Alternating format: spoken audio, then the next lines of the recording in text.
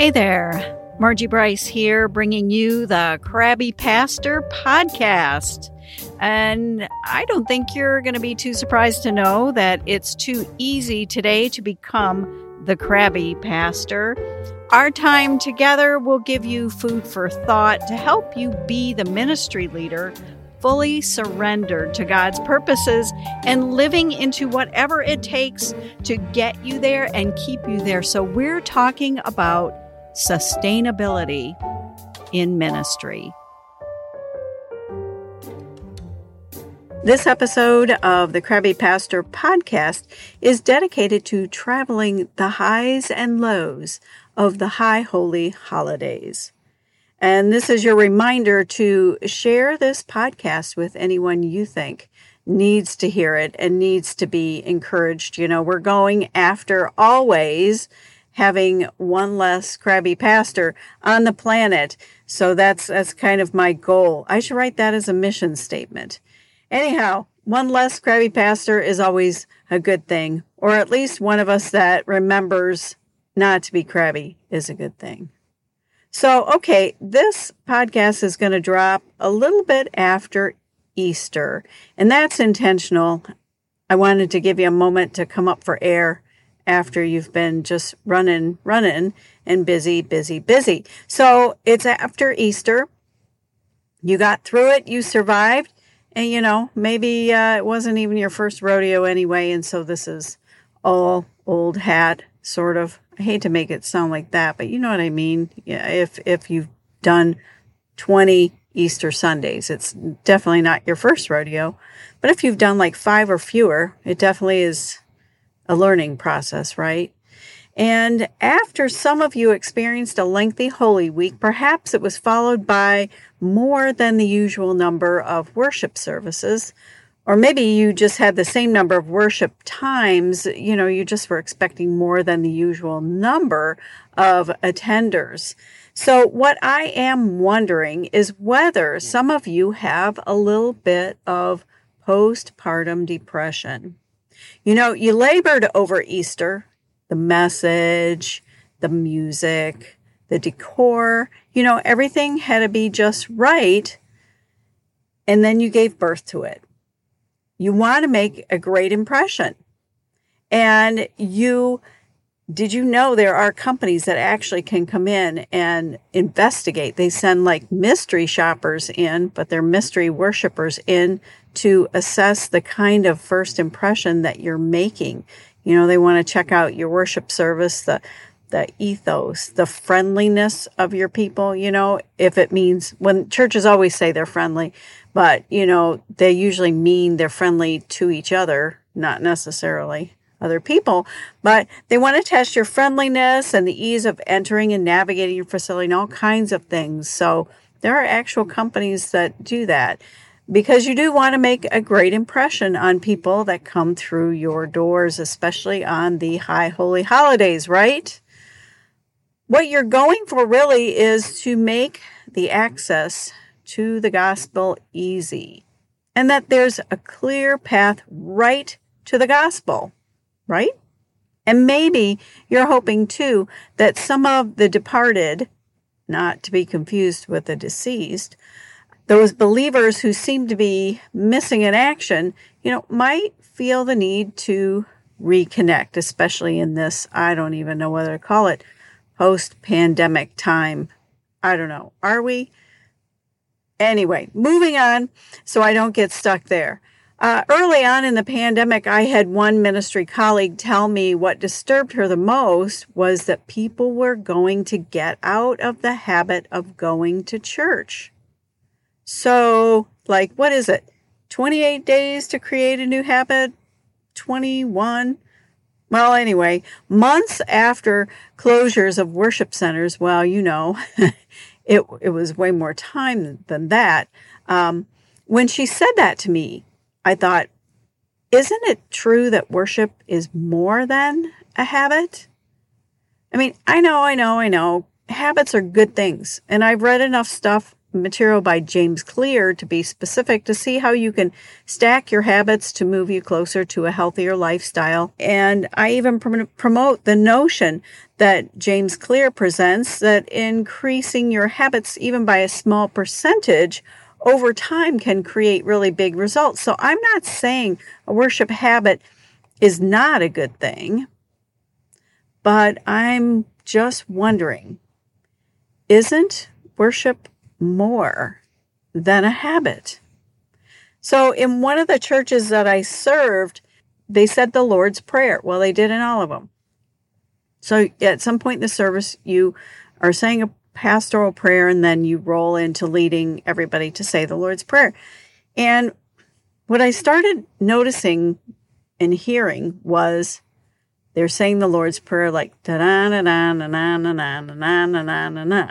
Na-na-na. You know what I'm saying? It just was a little too rote. And so I tried leading it in a different pace. And I said to them, this is going to be practice for following. You're going to follow me in this. And I tried leading the prayer in a different cadence. That didn't get me anywhere. So I decided for just a short period of time, we were just going to not do it. And okay, so you're probably going, ooh, for those of you that have that part of, cemented into your worship, you're probably cringing right now. But anyway, that's what I did. I wanted to sort of see what would happen if I did that. Well, what happened was a little old lady in the back, after a few weeks of not saying it, right in the spot where it most typically was, I heard this screech from the back go, say the Lord's Prayer. And if I heard it up front, everybody else heard it. And what I did as a ministry leader is took another leader with me, and we visited her, and she served us tea, and it was lovely. And at one point she stopped and put her hand on her hip and said, so I hear you have a problem with the Lord's Prayer. And I said, well, no, not at all. It's like a nuclear prayer. If you really go in and study and dissect it, it's huge. No, but what I have trouble with is when people holler out in worship like that. And she said, oh, nobody could hear me. And her attendant person, because she had somebody that brought her to church, shook her head like, oh, yes, we all heard you, So, okay, so isn't worship more than a habit?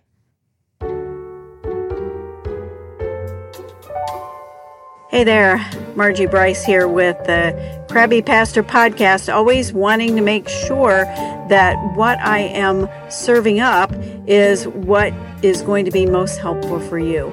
While this is a podcast dedicated to encouraging self-care, and especially self-care in leadership, because, you got to lead yourself first before you can lead anybody else, I also want to make sure I'm offering you the content that helps you. I am also always on the hunt for any kind of burnout stories that you'd like to share, and I am always looking for your input on topics of great interest to you, or even just raise a snarky question at me about life in ministry. That's fine too. What I have is a form on the crabbypastor.com website. And what I need you to do is go to that website, go to the Crabby Pastor podcast link, and use the form there to communicate with me so that I can make this podcast be everything that you need it to be and more. Just know any information you provide me is confidential, unless you say to me, hey, I'd love to be interviewed on your podcast, or I'd love to be a part of chatting it up with you on your podcast. Other than that, unless you make it clear to me that you want to be an active part of it, or you want that kind of exposure, I will consider your material confidential. So go to crabbypastor.com, go to the Crabby Pastor podcast link there and fill out the form and talk to me, please, so I can make this be for you everything that you need for it to be successful and to feel fulfilled in your ministry. So any habit, like brushing your teeth and flossing, can easily become a mindless routine. And that's part of what has me wondering, shouldn't faith be more than mindless routine? Shouldn't it be vibrant and alive as opposed to a mindless routine? I mean, I know, like the lady I just mentioned, that for some saying the words brings great comfort. So I'm not wanting to poke the bear that way, but I'm asking whether mindless routine is what we as ministry leaders are hoping for our people. Or is mindless routine okay with the hope that someday, somehow, some way, one day that mindless routine is going to spontaneously combust into flames? I don't know. I'm just asking these questions because I think they're good questions to ask. So now we are post-pandemic, or so we think, sort of, maybe, hopefully. And this was our first Easter back in the saddle, so to speak. So yeah, we want to make a great impression and help people easily connect to the gospel. And probably the number of attenders was higher than it's been in a while, I'm guessing. And probably that was exhilarating in light of what we've experienced over the last 2 years. But here's what I want to say to all of us. And I'm sure some of you already know this, but it ain't about the nickels and noses, even though you are made to count those every single week. And in some cases, you're made to report those nickels and noses numbers. And I seriously need to mention to you here that you are not responsible for the nickels and noses. That goes for when the number of nickels and noses are low, or even when they go high. So as a ministry leader, it is easy to feel some sense of responsibility for the number of nickels and noses when the numbers shoot up and stay up. Even if it's just for one Sunday, like Easter, we had great music. The message was prayerfully crafted over weeks. Our hospitality team is top-notch, but not overbearing, like they're going after fresh meat.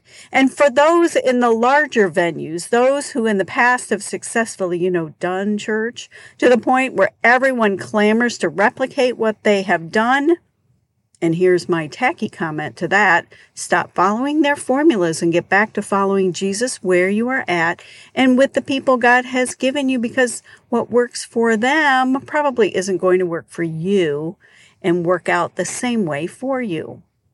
So, ministry leaders can easily get trapped into yearning for more people, more nickels, more noses, and that can be lust. More and more and more is lust. Or is it lust when you want more people to know Jesus? I'm just stirring our gray matter here, stirring our brains. Or are we secretly yearning for our churches to be like those really big churches? Is that really the only place where God attends or where God works? As some say today, we need to check our hearts. What happens, though, when the number of nickels and noses are low? Or maybe like lower than Easter Sunday, which is probably where we're at now. And that brings me back to the postpartum depression that plagues many pastors and ministry leaders after Easter and even after Christmas. And I'm calling it postpartum depression because, you carried that special date through weeks and weeks of planning and finally you birthed it. And now what? Maybe the results are not what you expected. And I'm guessing for some who may have been through many Easters as a ministry leader, I'm betting in some cases the drop in numbers and noses, nickels, whatever, still stings a bit. Even though it's coming, the high holy holidays, bring them all in, and after that, whoosh, it still can sting a bit.